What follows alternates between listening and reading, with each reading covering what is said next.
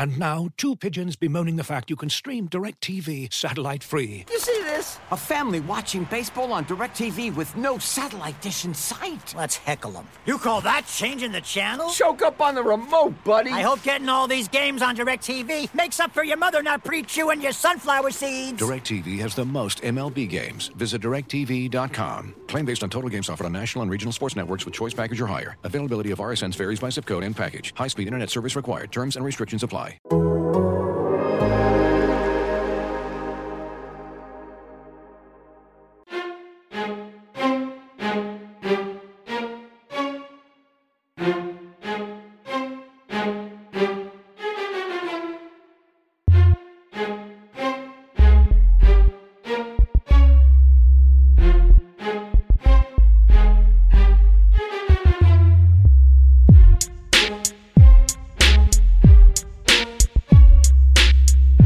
Hey everybody, and welcome back to another episode of Wings for Breakfast, our twice weekly Red Wings podcast here on The Athletic.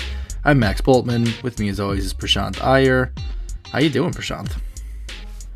Well, I think I finally woke up from my nap after the first period of that Red Wings Stars game the other night, so I think things are starting to look up. You didn't go right back to sleep, but once you did wake up? No, I mean, I think that'll probably have to wait for the next period here. Especially if it goes the way that first period did against Dallas. Yeah, was it like 10 shots on goal in the period?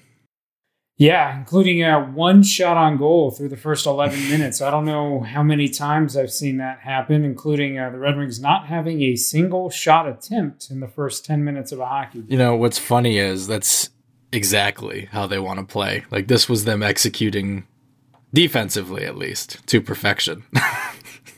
Yeah, I mean, that was exactly what you want to see if you're a Red Wings fan. No, trust me, I heard from a lot of them. It wasn't. Yeah.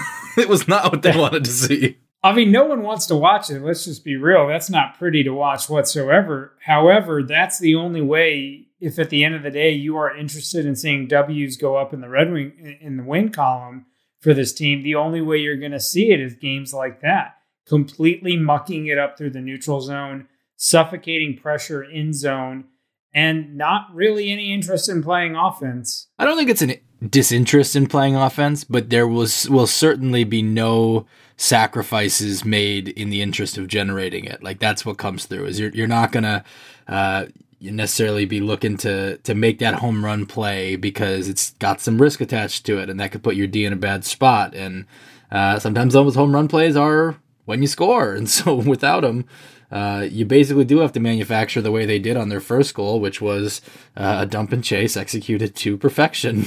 Giovanni Smith and on the forecheck, Taro Hirose getting down behind the goal line to set up Nemesnikov. But that's the only offense they got. I mean, I thought Mantha had a couple nice passes that could have resulted in goals toward the net that did not, but it was not a game heavy on chances. This was... The final score is 2-1. It looked like it. Yeah, I mean, that's exactly it. I think if you watch the Red Wings and you watch their system, for those who maybe didn't play at a high level or kind of more peripherally watching the team, there's a couple things to pay attention to Max's point about, this team's really not going to take chances. So when you watch them on their forecheck, you're going to see one guy go in, and that one guy is going to go in after the puck on the boards and be aggressive there. You'll see a second guy, usually on the opposite side of the ice, making himself available for that puck to come around and potentially closing an outlet. But really the key to what makes a really aggressive forecheck is what happens with the third forward and what happens with the two defensemen. And so when you watch Detroit, that third forward is not aggressively pressuring either side of the puck. That third forward is not coming in and closing down the quick short outlet. That third forward tends to sit higher in the defensive zone, or I should say offensive zone, and is kind of almost in position to transition back to play defense. For those that watched the Red Wings in the 90s, it's almost reminiscent of a left wing lock in a sense where, that third forward is actually serving as a third defenseman in transition backwards. And that really plays out when you watch this team because you see that they don't win a lot of forechecking battles, but they're generally well positioned to muck up the neutral zone. And that's because they've got more bodies there. And so as you're paying attention to it, it's maybe I'm kind of being a little facetious here by saying they're not interested in playing offense. Max, I think you said it better. They're not interested in taking chances to play offense. They would much rather, wait for a lucky bounce, like a Taro Hirose pass that ricochets off of Heiskanen's skate that goes right to Vladislav Namestnikov, and all of a sudden you've got a goal. They would rather have that than try to force something at the expense of having not having three guys back to play defense. The goal was honestly a perfect example, because what you're talking about with that F3, that third forward, is I agree that they stay really high until it's clear that the Red Wings have won possession, and then they'll creep down and look for a chance. And that was what Namestnikov, what was happening. When the Red Wings won possession down there, Taro Hirose is able to put something toward the front of the net. And by that point, Namestnikov is down low, ready for his chance. He did not get all of it, but that's kind of the idea, is you get your chances from around that net, and they don't have to be perfect. You just you hope to get enough of them, or you hope to make the most of them at least, that a couple go in. And I do think they had more chances than just that one goal, but it was not by a ton. And I think they're comfortable playing this kind of game. I think a 1-1 game late is really their sweet spot, because at that point you can get one late if you get the right power play, timing, and certainly that requires a power play that's clicking on more cylinders than they are right now. Or you go into overtime and you try to win it like they did against Columbus, where, again, you're looking for the right bounce in front of the net. This is not fun hockey to watch. I'm not going to sit here and lie to you and say that you should be enjoying the experience of watching this team. But I think Prashant said it very well, which is, if they want to have a chance to win games and be in games, this is the path there, and I have a really hard time disputing that. Now, that doesn't mean I particularly enjoy watching it. I'd much rather watch Colorado and St. Louis, and these are good teams too, and they're able to do it in, I think St. Louis is a pretty strong defensive team, but also able to be really hard on the forecheck and score goals in different kinds of ways. They are a lot more talented, though, and I think it makes a little more sense for them to play the way they do. And I don't think it's massive differences. Like when you talk about the values here, I think Colorado wants to be heavy as well. I think Colorado wants to be a team that does a lot of their dirty work in deep, right? Quote, hashtag pucks in deep. These are things that I think they can get a bad rap, and not totally not totally, what's the word I'm looking for? It's not totally undeserved. But it's more about when you do them, pucks in deep and getting on a heavy forecheck and quote unquote dumping and chasing, flipping the puck off the boards, all these things, not inherently bad, but bad if you do them when you have the chance to make a real efficient play that's not just a dump in. Bad if you're doing it all the time. Bad if you're passing up good looks to do them because it's just all you've got left. It's the phrase that Jeff Blashill uses all the time is managing risk, and I know that his endorsement isn't the one that is going to convince people right about now, but I think it's about how most coaches view this. Is hockey as a game that's a lot about risk. Yeah, I mean, I think that's the perfect way to put it, and I think if you're looking at 99% of hockey coaches, they're risk averse. No one wants to do it. No one wants to take chances. I mean, we're just now starting to see a bigger push happen in the NFL where teams are being more aggressive on fourth down. And I think that's a great parallel to hockey in the sense of teams are unwilling to be more aggressive, on their power plays, go 5 forwards. Teams are unwilling to be more aggressive on their forecheck, get that third person in deep, be more aggressive with the pinches, allow the players to maybe force some more plays and kind of play to their creative instincts a little bit more. No, hockey is very much a risk-averse sport, from a coaching standpoint. I think if you're placing it on the spectrum, it's far behind, where the NFL is. And the NFL is only just starting to pick up, some of the nuances of, hey, we should go for it here on fourth down, or, this is actually a better scenario to punt or to kick the field goal, depending on the situation. I don't think hockey coaching has made it to that extent. And you're exactly right. This is exactly what the Red Wings want to see. You come away and you look at the stats for the game. Neither team managed to record more than 1.25 expected goals at 5-on-5. That's a perfect game for Detroit, right? They held the Stars to under 1.25, And the Wings themselves were under 1.25. That's the 5th game where the Wings have been under 1.25. And that's the 4th time they've held their opponent under 1.25. That's what they want to do. And they're actually having a little bit more success at it this year. And then again, you look at the total stats and their 5-on-5 expected goals for percentage. It's 52%. So they're actually winning the quality battle simply by smothering the other team.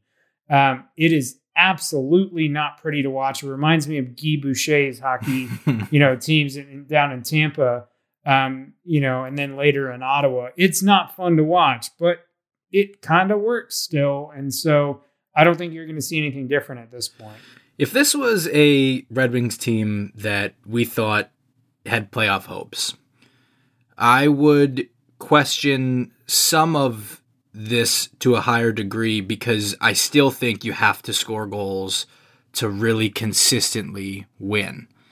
But what we've talked about dating back to this preseason is that this Red Wings season, more than anything else, is about them getting back to competitiveness.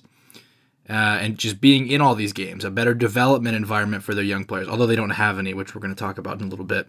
And just in terms of reestablishing that as an organization that's not going to go out and lose every night and there's not get blown out to the degree that they can avoid it. Those I think are higher priority situations for this iteration of this Red Wings team than worrying about can you make a playoff run this way, because you cannot make a playoff run this way. You probably can't even make the playoffs with this little offensive output. But what the Red Wings have to reckon with is they are probably not getting a ton more offense, maybe a little more than they've gotten the last couple games at even strength, but probably not a ton more coming either way. And if the goal is getting back to competitiveness, the thing you can control probably more than anything else is what you're giving up. And if you can make that trade-off and trade some of those home run swings for things that you feel more comfortable that you're going to be set up to stay in structure and be in a position to recover, or at least not try to cheat for offense, is the word that coaches will use a lot, then I think this is a fair system. And that doesn't mean I enjoy watching it. And I do think the offense is a major problem. But I think the context of where the Red Wings are as a team, as a franchise, what we kind of all agreed were the goals for them this season, I think this system is kind of a match for that. Yeah, I mean, I have to agree because, and I think it's not pleasant for fans to watch. It's not pleasant for any of us to watch. Right, and I think a lot of people are frustrated watching. But, if you're talking about a coach who's going to play to his team's strengths, and play to what he has available to work with. Well, let's take stock. If you took the Red Wings forward group and stacked them up talent-wise against the other 30 teams in the NHL, where does this team rank from an offensive standpoint? It's probably bottom 3.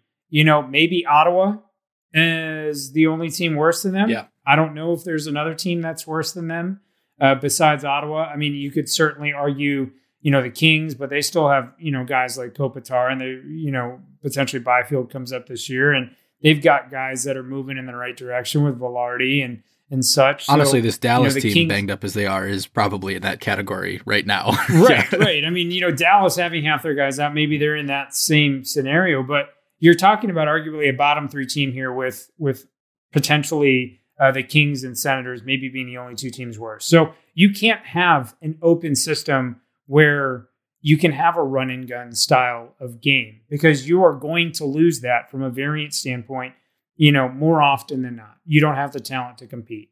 What Detroit can do, though, is try to smother the other team's talent by playing this suffocating style. And, Max, I'll disagree with you on one certain extent. Yes, Detroit certainly needs more offensive output, but this kind of style is a nightmare to play in the playoffs. This is why Columbus beat Tampa. That's fair. It's this kind of, in a 7-game series, if I can absolutely smother everything for both teams and the bounces go my way, I'm going to win. And this is how the Ducks did it in 2003 when they beat the Red Wings in the first round. That was a 4-game sweep by Anaheim. They had J.S. Jaguar in net, and they just said, we're going to smother everything. And lo and behold, that was a Mike Babcock coach team, and then Mike Babcock brings that system to Detroit. Detroit plays that, but they had the offensive talent that they could open it up a little bit more, so it was more enjoyable to watch, although note that all those Red Wings teams were towards the bottom of the league in actual pace of play when you're looking at total events happening.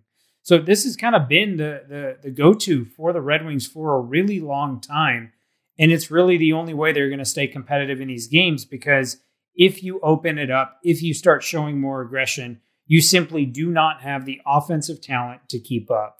And I think that's the frustrating part to recognize. So is the biggest difference then because you would agree, right? Like even if they're, let's say they the record was such that they were going to be the 4 seed in this division. You would agree they don't have enough scoring to compete though in the playoffs. Like you still probably can't win with one goal.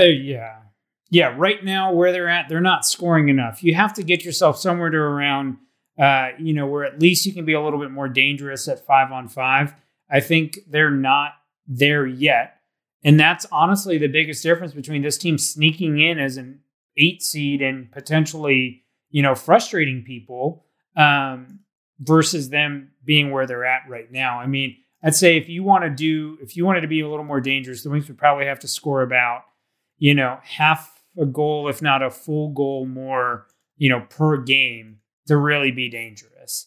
So is the best way to is the only real, if you're going to play this, because I think you make a very good point about this being a kind of tried and true playoff style. Is the big difference then just that when you have a Datsuk, a Zetterberg, a Matt Barzal, whoever it may be, when you have a guy like that, their efficiency level on the few chances they do get is just that much higher that it can translate to averaging 3 goals, for example, instead of 1.8 or whatever? I do believe that was Babcock's philosophy to a certain extent. I have no confirmation on that, but my always assessment of his Red Wings teams was, okay, in this situation, I have the best talent and I have the best defensive talent. If I make this a lower event game, I am going to win this more often than not. Because my team is much better at stopping your chances, and I like the odds of my guys scoring on your guys. I don't know for sure. Normally, you would think that a higher pace system would be the better way to go because you'd let your offensive talent win out. But I think by also having Nick Lidstrom, who could chew up half the game, Brian Rafalski, who could chew up a lot of the game, plus having the two-way capacity of Datsuk and Zetterberg, I think he was a little more confident in a low event style.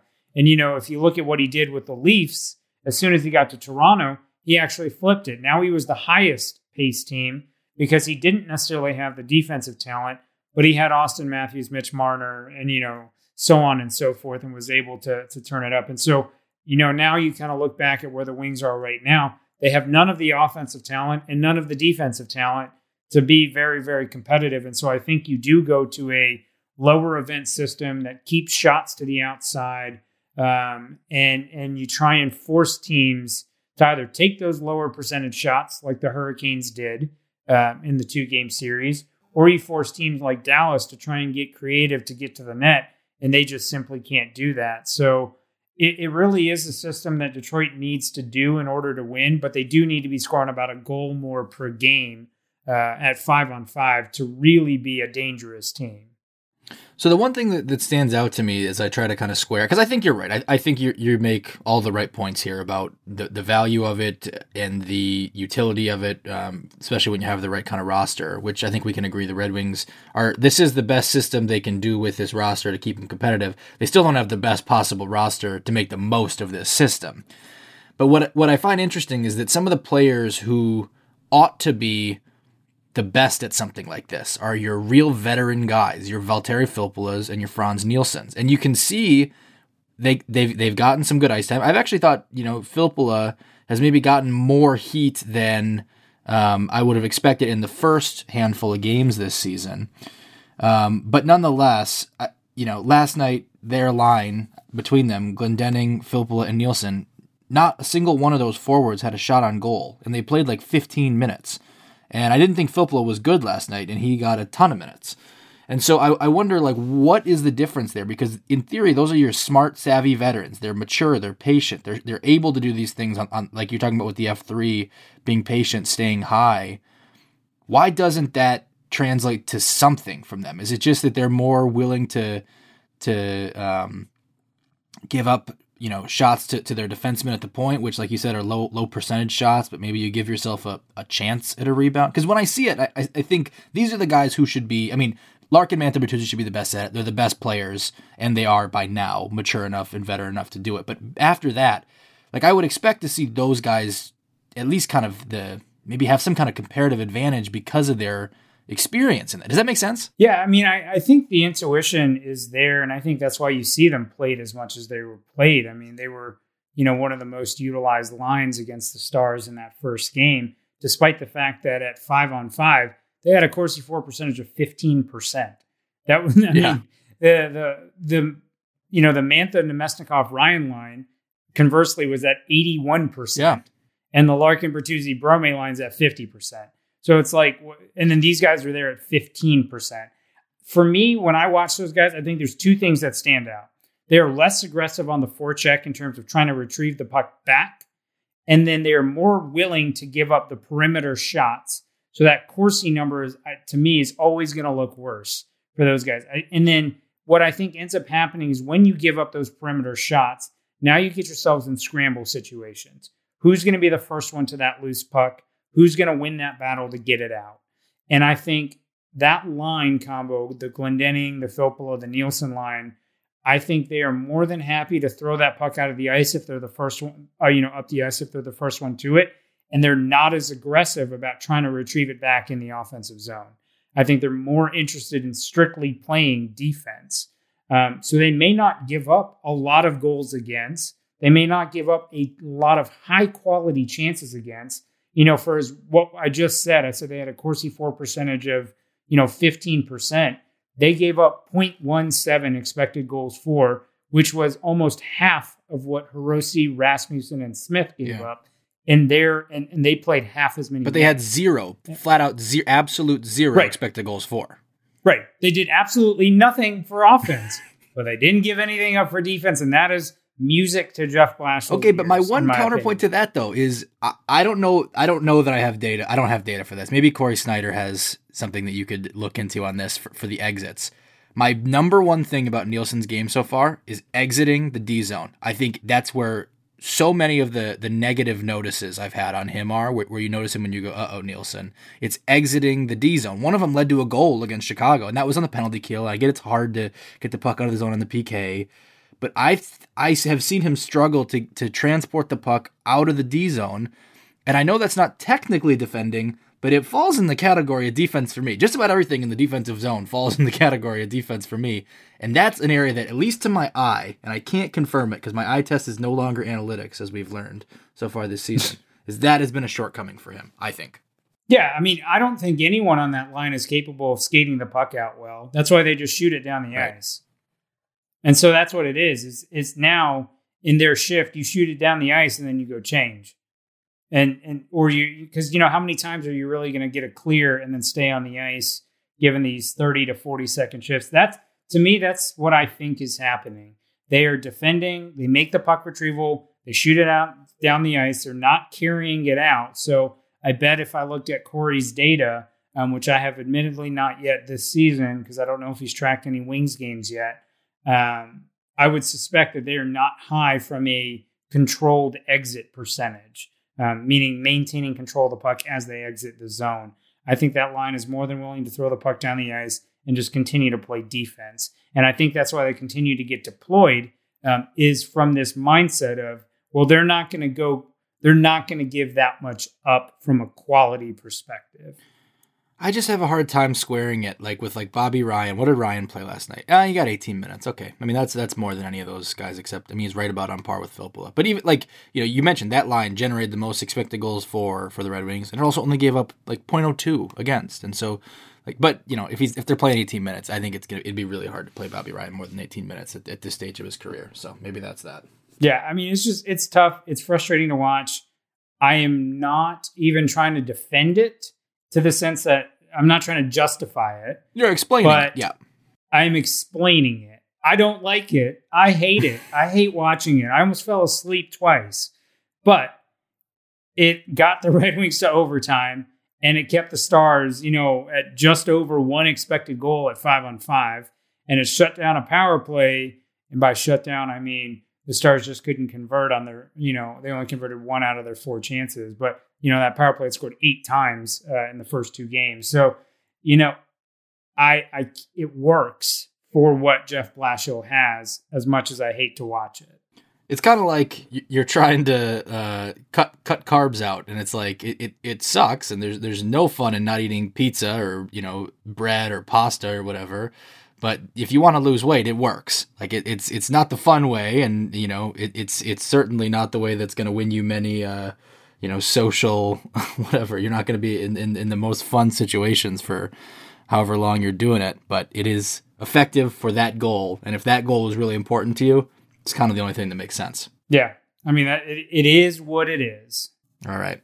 Anything else off the Dallas game that really stood out to you? I think we've kind of mostly covered the nuts and bolts of it there, but anything else stand out that you want to spend some time on? I mean, nothing significant. Again, the Red Wings power play fails to convert. I think at some point there needs to be a lengthy conversation about what needs to change about the power play. I think we briefly touched on this last time, that the Red Wings were dead last in every meaningful metric from power play effectiveness last season. And for some reason, they thought, let's run it back. And it's going the exact same way. I think the key here is when you play that system like Blashill plays, you are hoping for those bounces and breaks to go your way. Well, it did. The Wings had a power play with 4 minutes to go in the third period and couldn't convert. That would have been the difference in the game, and you're potentially walking out of there with 2 points. So there's got to be something, to sort out here, because the Wings are now, I think, 3 for 20 on the season, and that's got to get a lot better really, really quickly. Jeff Blashill mentioned today that they want to find a way to get Bobby Ryan more involved there, and I think that does mean moving towards something that goes a little more low to high than just high to low, because I think that the point that he made, I'd have to go back and listen to it to be sure, so nobody quote me on this, but you could probably all find it too. I think these are all on YouTube. But he made a comment about the high to low one-timer not actually being all that high percentage of a shot, and that means the one-timer that comes from that middle defenseman at the very top, over to Anthony Mantha, over to Dylan Larkin, or frankly, from Anthony Mantha to Filip Hronek from the top. None of those are all that high percentage shots. They have to get through a ton of traffic. Maybe someone like Rasmussen can feast a little bit in that environment on a rebound. He almost did have a goal last night, right in front of the net. But I think that low to high, it would not surprise me at all if that's something you see them at least look to do a little more. Now, it relies on a bunch of other things to happen. Like, one thing about that style of power play is it's really hard to make that your go-to if you can't enter the zone cleanly. And they struggle to do that. And it's exacerbated when they don't win the opening faceoff. But I think if you see them get set here in the next couple of games, I wonder if they try to run this thing a little more through Bobby Ryan than we've seen to this point so far. Yeah, I think something has to change. And to Blashill's point, he's absolutely right. That high to low one-timer, when you were getting that kind of puck movement and the value of a one-timer, what you were hoping to see is you're hoping to move either the defense with your pass, or you're hoping to be able to catch the goaltender moving. So number one, the high to low one-timer, particularly when it comes from that middle defenseman, doesn't really move a wedge penalty. Yes, because it's designed to defend that. And then the second thing is the movement for a goaltender is minimal. So the goaltender is set before they hit the butterfly. And that's the key to the butterfly goaltending style, is to be able to be set before the shot is taken. And so it's very easy to defend that, and you're not going to get anywhere with that. And so really the Wings have to find a way to get away from, the high point shot. They have to find a way to get away, to get those one-timers from the dots set up better. I think using Bobby Ryan, who's could be the net front presence on the power play, getting him to step out from in front of the net to the side of the net, and then having options available. What that would require, though, is one thing the Wings have not done very well, and that's taking the ice that's given to them. And what I mean by that is when the defense sags off those defenders, those are the Red Wings power play guys, they need to be able to step in and take that ice, as opposed to staying in their positions kind of high in the zone. that's going to allow the defense to kind of further and further collapse. And it's going to open up a lot more passing lanes from dangerous angles. And so I think there's a lot of things that need to happen. Playing through Bobby Ryan would be a great start because he seems to have a good knack for what's going on. But they have to find a way to get into the slot. They have to find a way to get the puck crossing the slot in order to actually generate anything of substance. I forget what team it was. It might have been Buffalo or someone else, but there was a team I saw score a couple different goals going goal line to bumper. And I think you're exactly right that slot is so underutilized by the Red Wings. And I don't know if it's because they just don't think they can squeeze a pass in there or what, but if you're able to just get a look from there, maybe from behind the net to the slot, I mean, that's a situation where it's going from a situation where the goalie can barely see the puck, if at all, to has to react in time, track the puck, and then figure out where the shooter's going with it. That seems like a look that we have not seen enough of from the Red Wings. And I know it's way easier for me to say from where I sit right here or whether it's from above in the press box. I know there's a lot more traffic than that on the ice.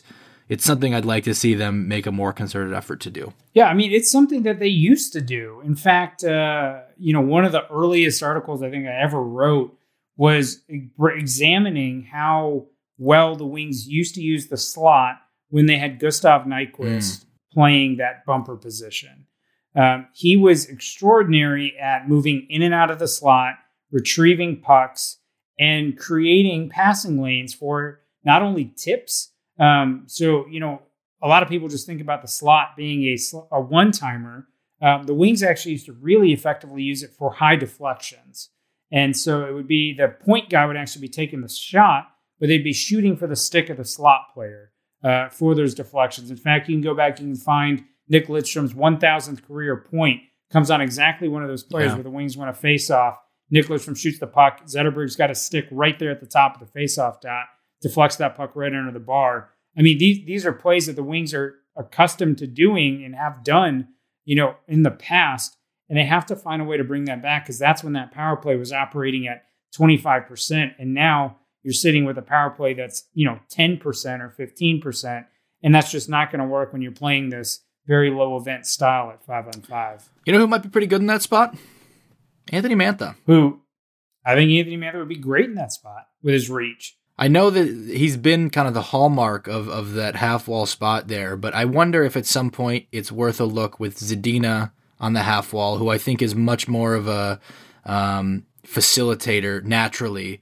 I think Mantha's a good playmaker, but I think Zadina's a little more of a natural power play facilitator there.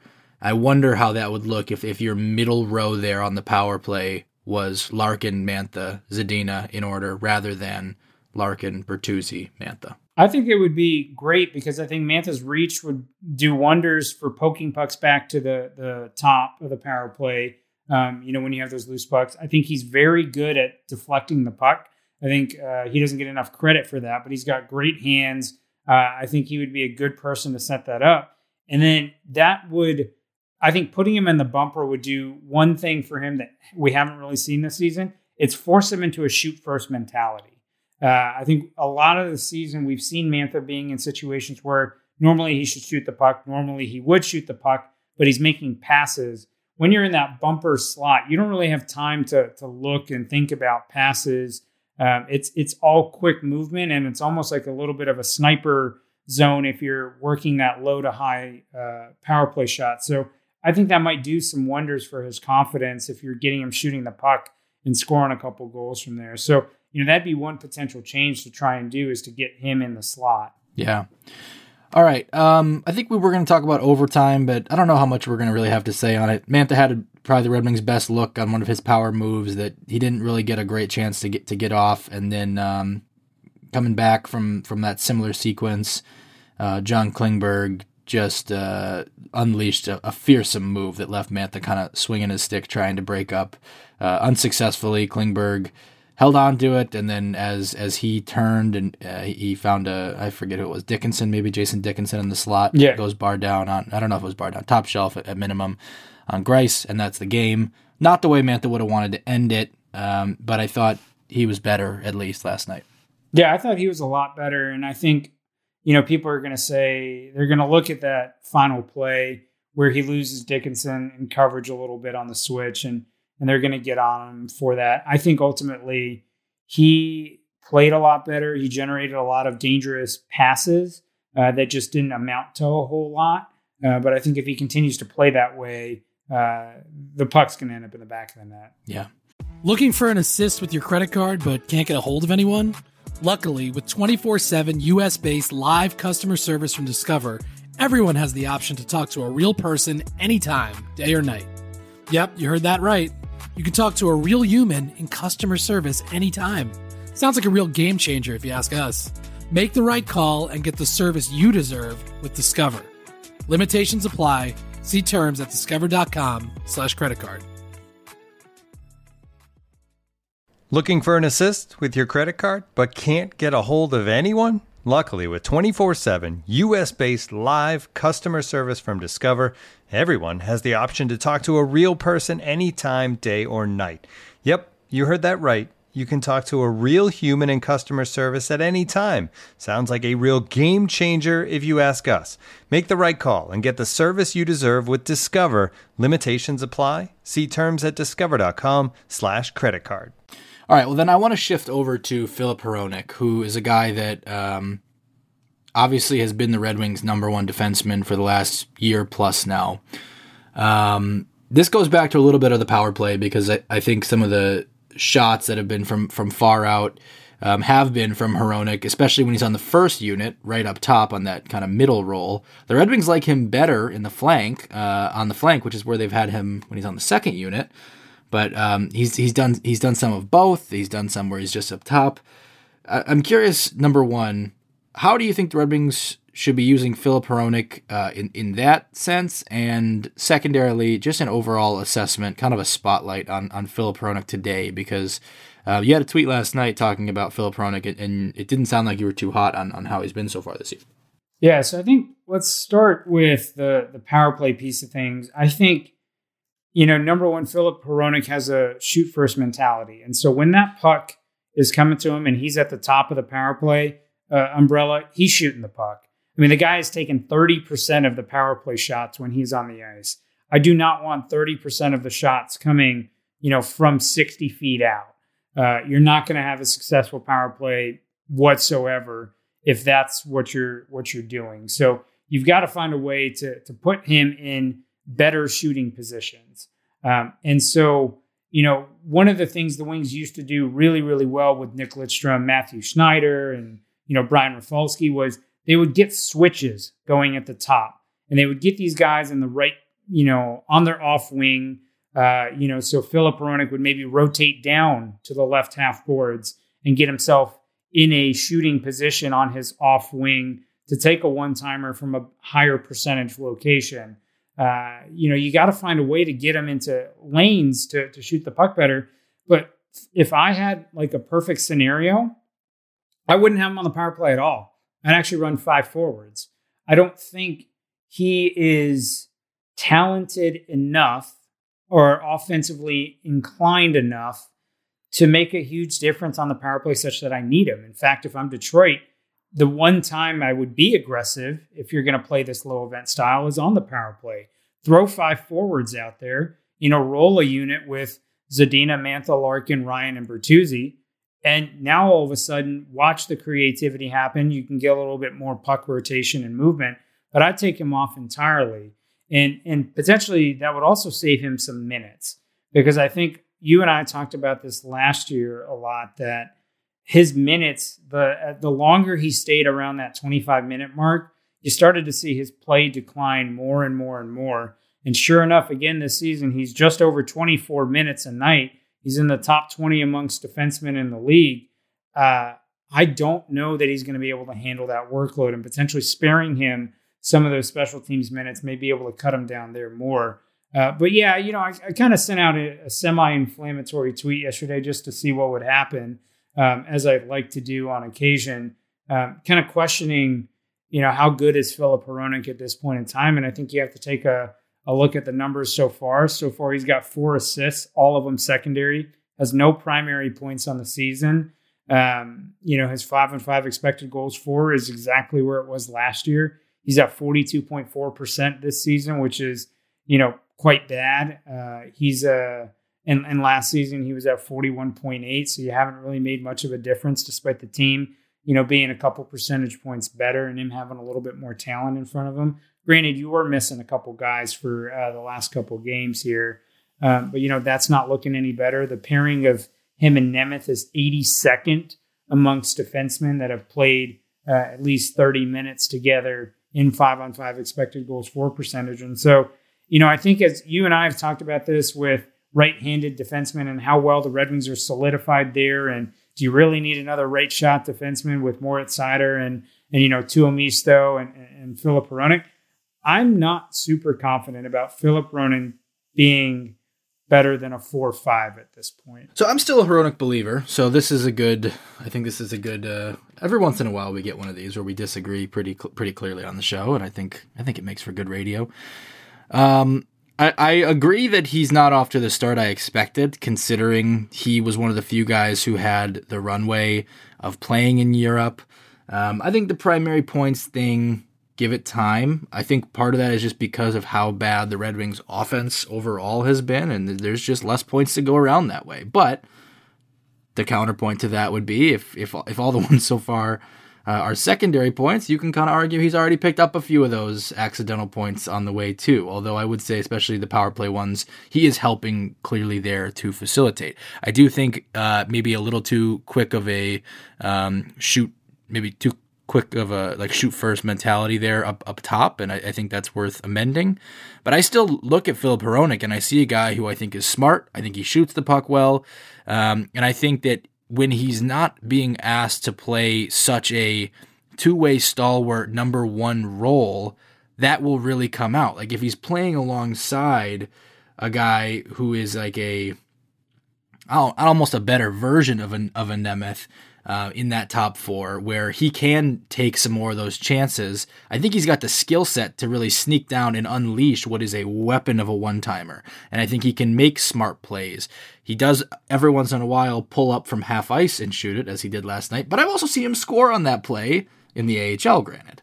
So I'm a Hronek believer. I think he's going to be a part of the top four of this team. It might be as a number 4, but I could also see him being, let's say, for example, the Red Wings get Owen Power. And I know you're not huge on Owen Power right now either, but it's kind of the style of player that I'm referring to where now you got two pretty good two-way defensemen, but Power can maybe be more the, on a given shift, can maybe stay home a little more, be a little more insurance, and let Hronek take some of these chances that we talked about earlier on, the Red Wings really not being able to take at all right now. That's where I see, Power be the better player on that pair, but Hronek might be the more offensive player on that pair. Do you see what I mean? Like, that's kind of how I envision him in a Red Wings top 4 of the future, is by taking maybe more chances than he can afford to take right now. And that's mostly, I think, due to the overall lineup around him. Does that make any sense? I could buy that if his skating was where I thought it would be. It's fair. When you watched him yesterday, and a couple of people pointed this out to me too, so maybe I'm not entirely crazy. He looks slow.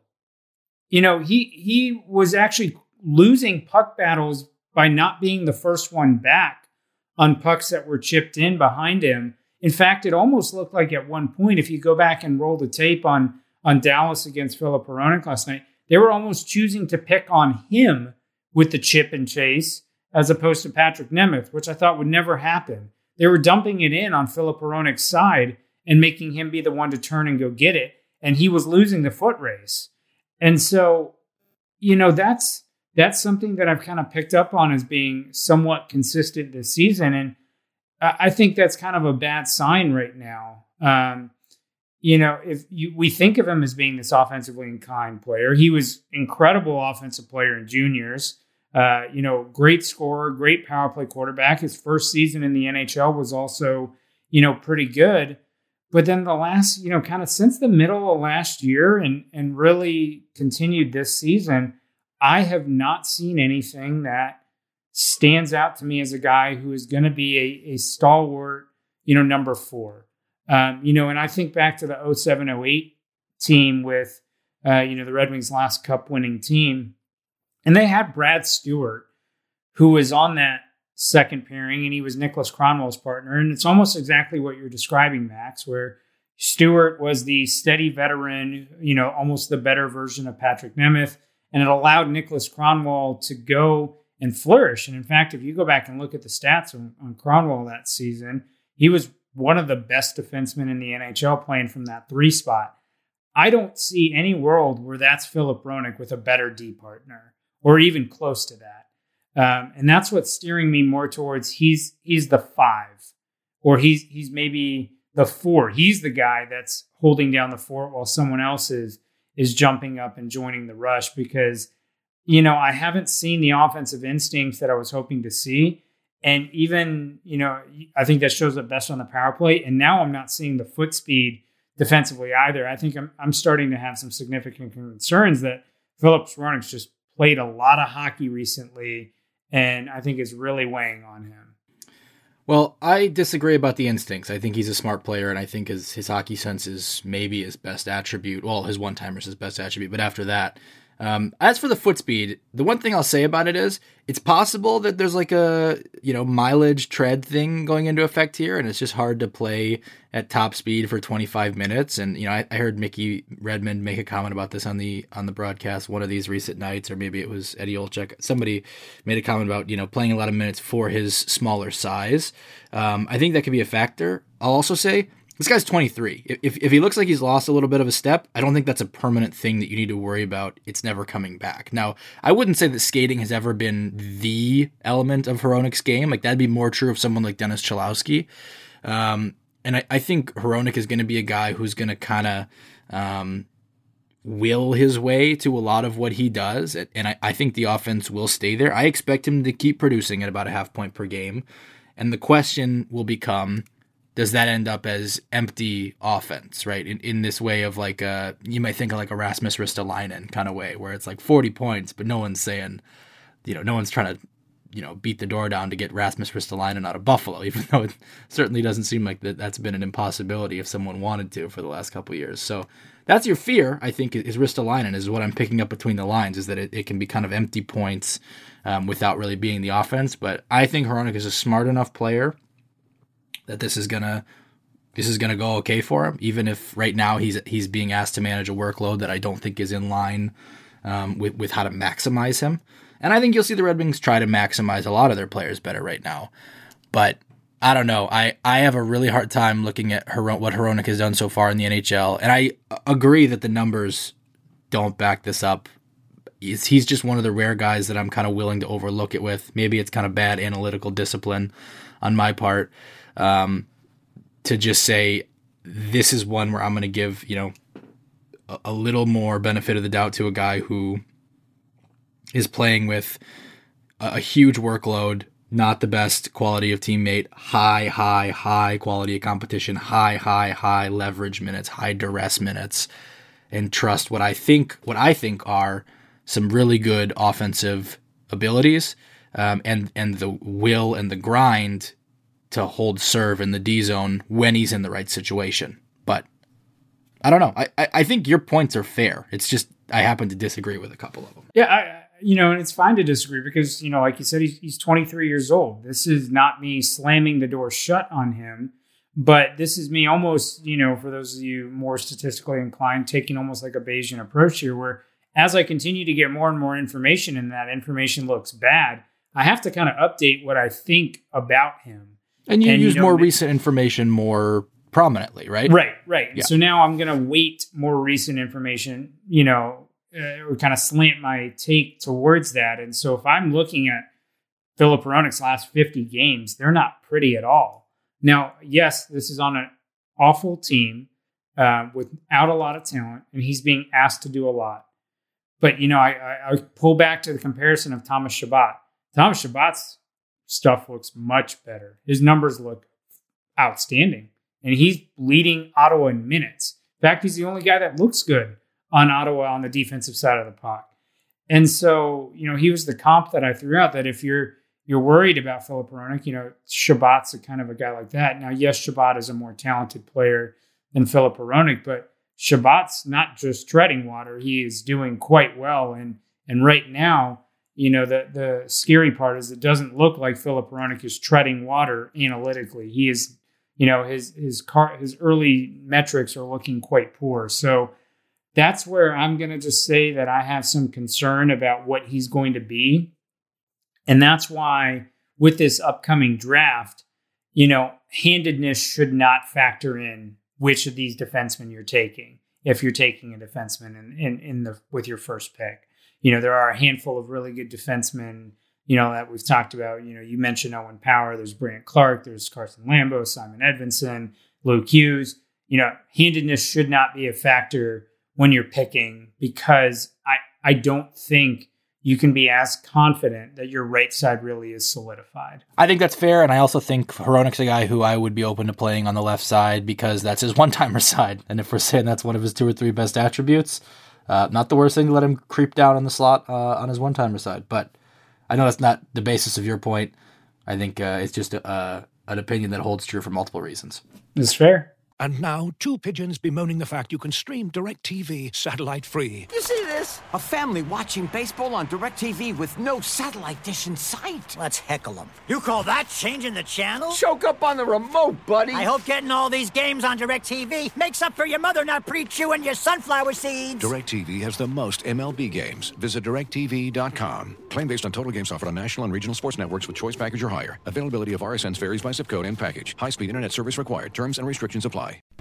As you've probably heard by now, we've teamed up with BetMGM this season. We'll be using BetMGM lines to make all of our picks, and we'll have special offers for our listeners each week. If you haven't signed up for BetMGM yet, use bonus code The Athletic, and you'll get a 1-year subscription to The Athletic, plus up to a $1,500 first bet offer on your first wager with BetMGM. Here's how it works.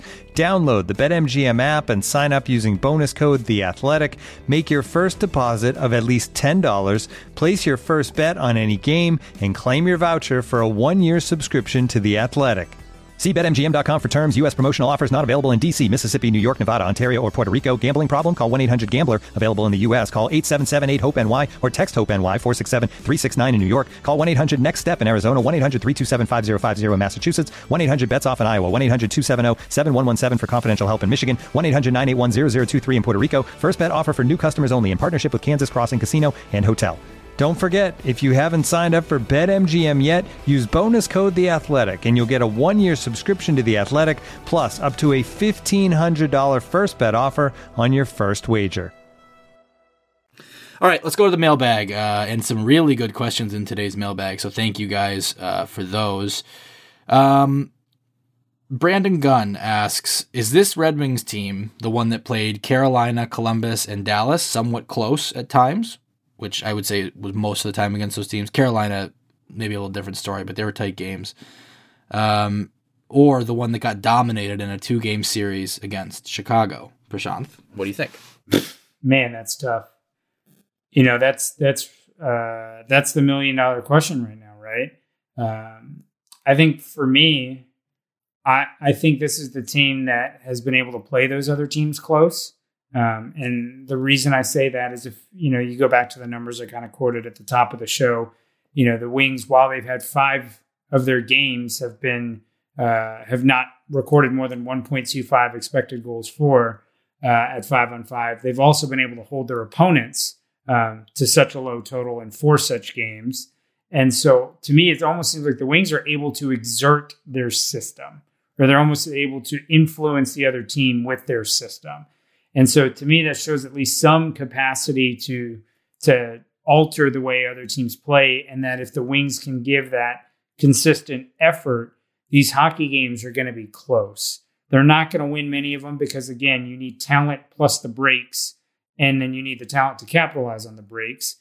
But I think you will see this team continue to remain closer, and potentially land with more of those games as opposed to the 6-2 Chicago game. I think I agree with that. I think that so far, what the evidence has shown is the Red Wings able to execute their basic game plan. And again, it's not one that is all that fun to watch. As I texted Ryan Hanna the other day, this is what peak performance up for the Red Wings looks like. You may not like it, but it's peak performance or whatever. The ideal male body meme. I just massacred it, and I'm going to get shredded for that. I know it. Nevertheless, that's kind of what it is. Like, this is what the ideal Red Wings game looks like. You almost certainly will not like it, but it's what they're going for, and it's basically them at their best chance to win. Yeah, I mean that is exactly it. This is peak performance, Max. Exactly, that's what it is. God damn it. So thanks for showing me up on my own joke. Yeah, so I tend to agree with that. And I think that the fact also that they have bounced back to 3 out of their 4 losses so far is not irrelevant. You know, in 3 of those games, they either won or sent the game to overtime following a loss. That's a good sign in a department that we talked about earlier in the year, which is not letting things spiral. Now, they didn't break the losing streak last night, minus for that, but the fact that they responded and basically had the complete polar opposite performance on Tuesday to the one that was a disaster on Sunday, I think is relevant. Moving on to the next question. This one is from Hurricane Dog. I recently saw the Red Wings have the second oldest roster in the league. That was in James Myrtle's story on The Athletic today. That strikes me as odd in a rebuild. What would be considered normal for a team 5 or so years into a dedicated rebuild? Is this a sign that the rebuild is way off track? I don't personally think so. You know, Max, you can correct me if I'm wrong on this. I did not see James's story today, but James does this every year. I don't believe he weights the age by time on ice. So I think he just averages the age of every player on the roster. Right. And so in Detroit's situation, you know, those older guys like Nielsen, aside from, you know, the game against Dallas, don't play the same minutes as Larkin, right? So normally, to really get maybe the best assessment, you want a weighted average by age, and weighted average being time on ice times the age there. So, you know, I think Detroit probably looks a little better that way when you factor in that they're, you know, the guys playing the most minutes typically are 25 and younger. But yes, they still do have veterans. And no, that doesn't mean the rebuild's off track, because the key here is you have to note that all those veterans are not on long-term contracts. They're here to plug holes for a year or two. And how you choose to plug in those gaps in your roster is different amongst teams. You can use your entry-level contracts to do that. That tends to be my preferred strategy. You can use random unrestricted free agents. You can use veterans in the 35 and overs. You can use a lot of different methods to get there, and they're all going to change what your average age looks like. But at the end of the day, those are guys that are not technically playing a ton of minutes, save for the Dallas game. So I don't think it indicates anything about where the rebuild's at. I agree, and I think one confounding factor there is this is a team that should have had Moritz Seider on it. He's 19. That obviously is one data point that would have helped that number for the Red Wings. But I agree that mostly the situation there is if this was the oldest roster in the league and the cap hits on the books through 2022, we're expecting it to stay that way, maybe a little more of a problem, or 2023 even.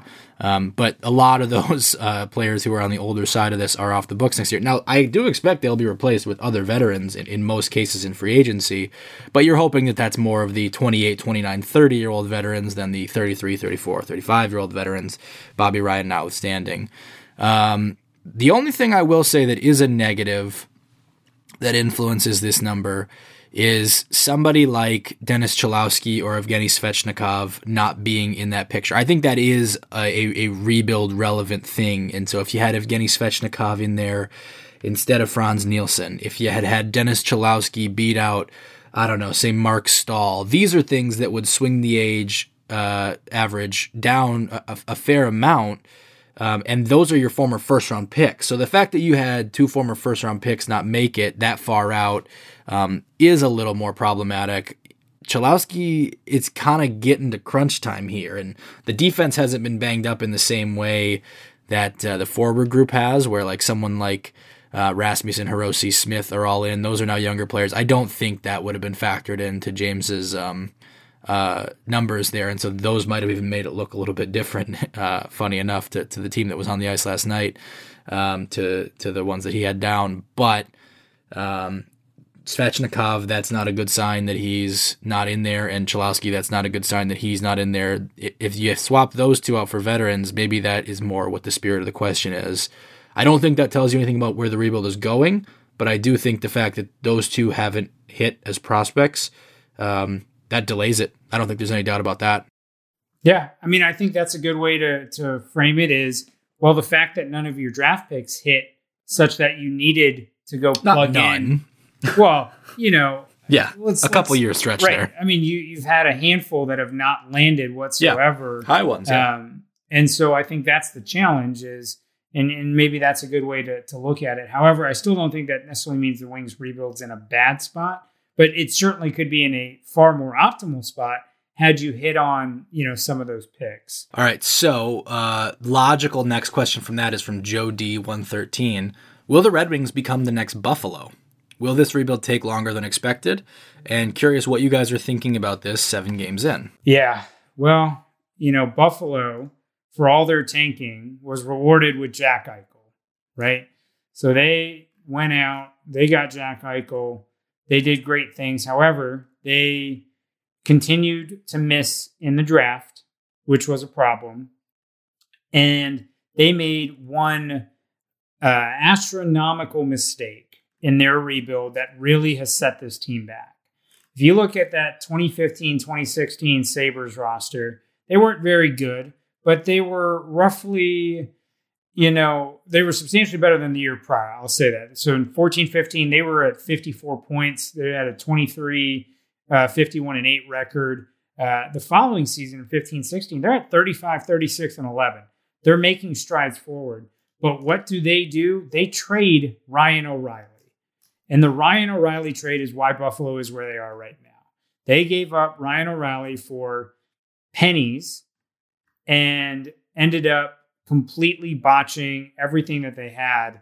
If you were able to keep Ryan O'Reilly there, you have Jack Eichel develop with them. Dylan Cousins. You have Dylan Cousins. You have Sam Reinhart. Now you're all of a sudden talking about you don't pay Jeff Skinner. Right. You don't pay Jeff Skinner. They made a lot of mistakes that you're hoping Detroit doesn't make right now. You're hoping Detroit doesn't go out and try and drop a big money contract on somebody. You're hoping they don't go out and make a big trade for a guy like Jeff Skinner, who, is not a guy that's going to swing the needle. You're hoping they don't, try and trade a Dylan Larkin and then lose on that deal substantially. And you're hoping that they continue to draft well. But, it was that Ryan O'Reilly trade, giving money to Jeff Skinner, taking Alex Nylander, not getting what they thought in Rasmus Ristolainen. You look, all of that really adds up, coupled with the fact that they never really found a goaltender. And so I think Detroit is on the path to avoiding it. But what you may see is more of what you saw in Carolina for the better part of the last decade, where Carolina is kind of did what Detroit is doing now, but Carolina never got the lottery luck. And so it resulted in them missing the playoffs for a decade. And that stunk for a lot of the Hurricanes fans that I know. But all of a sudden, it just took one time for them to hit the lottery luck with Svechnikov. And then instantly they made a lot of changes because the roster was primed to make those changes. They go out, they get Dougie Hamilton, they go out, they get Calvin DeHaan, and, they hit on their draft picks with Sebastian Aho. They acquired cheap assets in Teuvo Teravainen, and all of a sudden that team's in the conference finals. So I think Detroit just has to bide their time, position themselves well, and don't get antsy like Buffalo and Edmonton. I think they could be Buffalo, but I don't think they're destined to be Buffalo. And I think what you said is exactly right. And I've said this before, which is that when people talk about Steve Yzerman being a great GM, what I hope people don't take out of that is that Steve Yzerman is going to come in here and hit 3 home runs and save the franchise in 3 years. Because what I mean by a good GM is a good GM who makes smart moves at the margins. When he's forced into situations, he doesn't get hammered over them. And that would be a situation like the Jonathan Drouin one in Tampa, where you turn that kind of a problem into Mikhail Sergachev, which is a win. You make smart moves at the margins, smart moves with your back up against the wall, and you don't colossally fuck up. And I think trading Ryan O'Reilly is one of those things where you're just like, oh no, that wasn't it. And if Ryan O'Reilly didn't want to stay in Buffalo, ultimately, I don't remember the saga there for why he had to come out or why he had to be moved, or was it a bonus due or something like that? Yeah. So these are situations that it's not in an abstract, and I'm not trying to hammer Jason Botterill there. I didn't like the Jeff Skinner deal, and that isn't looking great, but that also, I think, is a product of the situation they were in, where you keep having all these situations where you're spinning your wheels. You can't move, and then finally someone comes in and nets you 40 goals. And what are you going to do? You're going to let them walk? That's a terrible message to send to guys. And so that's just one of those really bad situations that you end up losing twice on in a way. Because you didn't win that season, and then you pay, and then it doesn't go that well for them. So this is what I think is impressive about Steve Yzerman, and will be impressive. It's not that I think he's going to hit every draft pick as a home run, because he didn't have all that many home runs as early round draft picks in Tampa. Obviously did well in the later rounds, but you have to attribute some of that to Al Murray and the scouting department there. But what impresses me about Yzerman is more in the mold of the Robbie Fabry trade, where you turn nothing into something. No disrespect to Jacob De La Rose, but he wasn't going to be a long-term piece of the Red Wings. And you turn into Robbie Fabry, and we don't know if he will be, but he's going to help them bridge the gap, if nothing else. And so that's the best way the Red Wings can avoid becoming Buffalo. It's not because you can guarantee Yzerman can will them into Jack Eichel or Rasmus Dahlin. He can't. They probably will not get players of that caliber. But what I think he can do is succeed at the margins and not make that big mistake or two big mistakes that compound the misery. And so I don't think they're out of the woods from being Buffalo. I think the best reason to think that they won't be Buffalo is not, and I should say this, I think Buffalo is still going to get out of this. I think they're going to be okay. I think they're going to be a playoff team in the next couple of years. I think they're going to succeed. I really like a couple of their prospects. I don't know that I was wild about the Jack Quinn pick this year, but I do really like Dylan Cousins now. I was not high on him at the time of the draft, and I should have been. But with Eichel, with him, with Reinhart, with Dahlin, if Taylor Hall stays, you never know.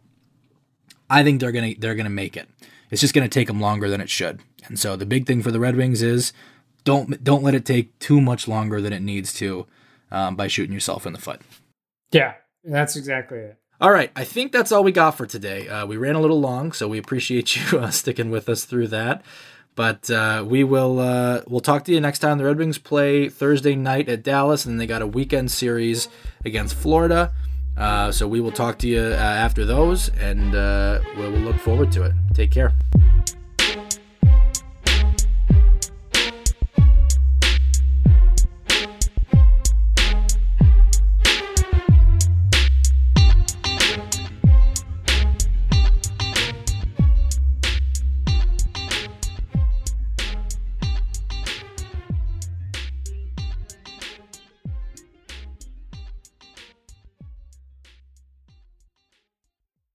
Looking for the best place to buy tickets for any of your favorite teams or sporting events? We've got the spot. Our partner, StubHub, has been the leading ticket marketplace in the world for over 20 years, providing a 100% guarantee with every order. From a worldwide selection of live events, the widest choice of tickets, and industry-leading partnerships, StubHub has what you need to purchase with confidence. StubHub, an official partner of The Athletic.